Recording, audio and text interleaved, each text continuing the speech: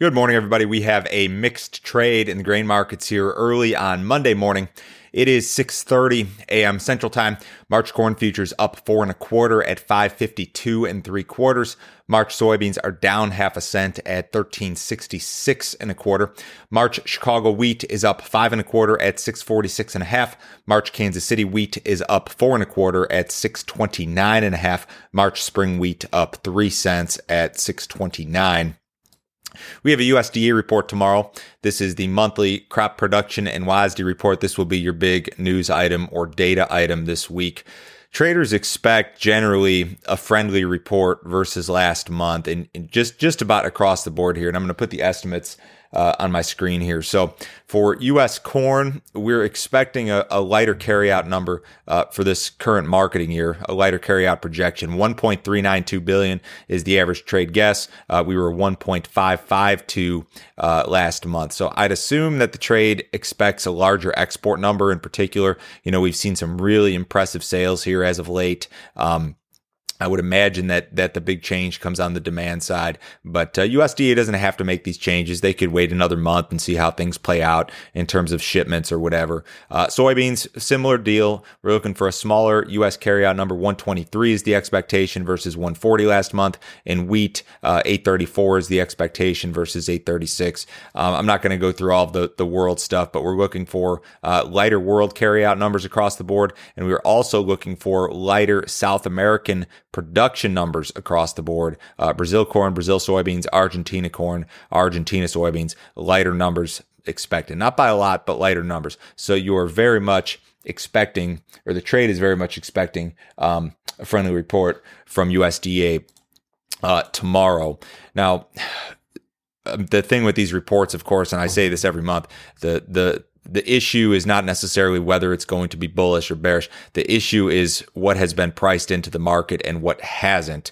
I would imagine, given those estimates that everybody is aware of, some of the friendliness certainly has been priced into the market at this point. China did not meet the phase one trade deal commitment in 2020.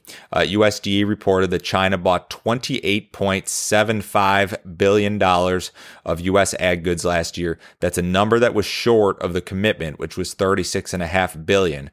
So, you know, despite the miss, China almost hit their previous record, which was $29 billion from 2013. Now, the implication here, I don't really know if there is an implication. In regard to the trade deal or in regard to the future of purchases. We have a new president. We have a new power structure in Washington. I'm not sure if there's any implication here. We haven't really heard much about this from the Biden administration. So I don't know how this will play out. I don't think that this, at the end of the day, is a huge deal. And I think that most people in agriculture are probably generally happy with what happened. I know a lot of those purchases came a little too late for some of you. It would have been a lot better if this stuff came early in 2020, obviously, but still very strong nonetheless. Rains could slow soybean harvest in Brazil. Heavy rains can disrupt field work. They can also disrupt the country's transportation system, which is very reliant on trucking. I don't see any major issues in the forecast, really. I mean, rains during harvest are very normal. Heavy rains during harvest are normal. Forecasts don't suggest anything out of the ordinary. I mean, normal to below normal rainfall for most of Brazil this week. The 7 to 14 day period could be a little bit wetter by comparison, but still pretty much normal in regard to rainfall. Traders again expect a record Brazilian soybean crop. USDA should confirm that idea tomorrow. Black Sea wheat prices have ticked lower ahead of the Russian export tax. So exporters right now in Russia and also in Ukraine are kind of hurrying to export wheat ahead of this tax, which goes into place on March 1st. Russian export prices were down like 3 to 5% last week. Ukraine prices were down about 3%, kind of tracking what was going on in Russia. Russia will begin this permanent formula-based export tax on March 1st, which is really going to hinder exports. I don't know if you're going to see much at all in terms of exports unless either they scrap the tax or prices fall, one of the two. African swine fever again making some headlines in China. Chinese hog futures rallied sharply to begin the week. There were some reports indicating that new outbreaks have been noted. There was an earnings report from a large pig breeder in China. This was a quote from one of the analysts at COFCO. The damage caused by the epidemic this winter was much more serious than last year. Chinese officials have not commented on this. Their most recent statement or stance was that China's hog herd would essentially be fully recovered later this year. And these reports are kind of conflicting. So that's something that could be, a negative deal for these grain markets. I know that corn and soybeans look like they're totally immune to any sort of downward pressure here, but that's a story you've got to keep an eye on. Energy price is very strong. Crude oil trades its best level in more than a year this morning. Spot month WTI crude futures topped at $57.68 per barrel. That's the best trade in more than a year. Heating oil futures also traded fresh 1-year highs, peaking at $1.74 per gallon in the spot month contracts. RBOB unleaded also hit a 1-year high, traded as high as $1.67 per gallon. We're back to pre-COVID prices in the energies for the most part. And a lot of this has to do with supply cuts. OPEC, the Saudis in particular, when OPEC makes these kind of cuts, the trade gets very weary of being short the market, and I just don't know that there's anybody that wants to be there right now. Looking at the CFTC report, funds still very heavily long the corn market, estimated to be net long 329,000 contracts of corn at Friday's close. The only time that funds were long more corn was in 2010, 2011. We never even got this big in 2012.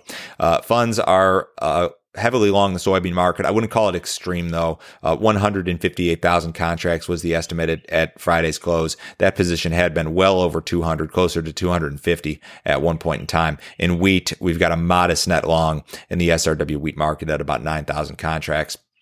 Cattle market, we did see some cash trade pick up a little bit on Thursday and Friday. USDA confirmed some sales at 114.5 in the South. 113.5 was where most of the business was picked up the last week. Box beef market was just a little bit higher on Friday. In the outside markets this morning, we have a higher trade in the stock market to start off. The S&P's up 11. The Dow is up 130 points. The US dollar is just a little bit higher. Precious metals are a little bit higher. Crude oil is up 58 cents in the March WTI at 57.34. Bonds are a little bit lower. Remember, if you guys need some more information from me, go to my website. It is www.standardgrain.com. Go to their website, click on Grain Marketing Plan here in the upper right-hand corner. For $49 a month, you can sign up for my subscription service. It includes my morning email, which goes out every weekday at 6:30 a.m. Central Time. You'll be made aware of any overnight headline that is pertinent to the day. All of my grain marketing recommendations, all sorts of interesting charts and information there, and all my grain marketing recommendations. So I'll let you know how I'm pricing corn, soybeans, and wheat, broken down by crop, year, by percentage every day. There's a text message service that goes along with that. Any sort of consulting that you need. If you have a question about a cash contract or something along those lines, you can give me a call. That's all included. Everybody have a wonderful day today. Have a wonderful week. I will talk to you same time tomorrow.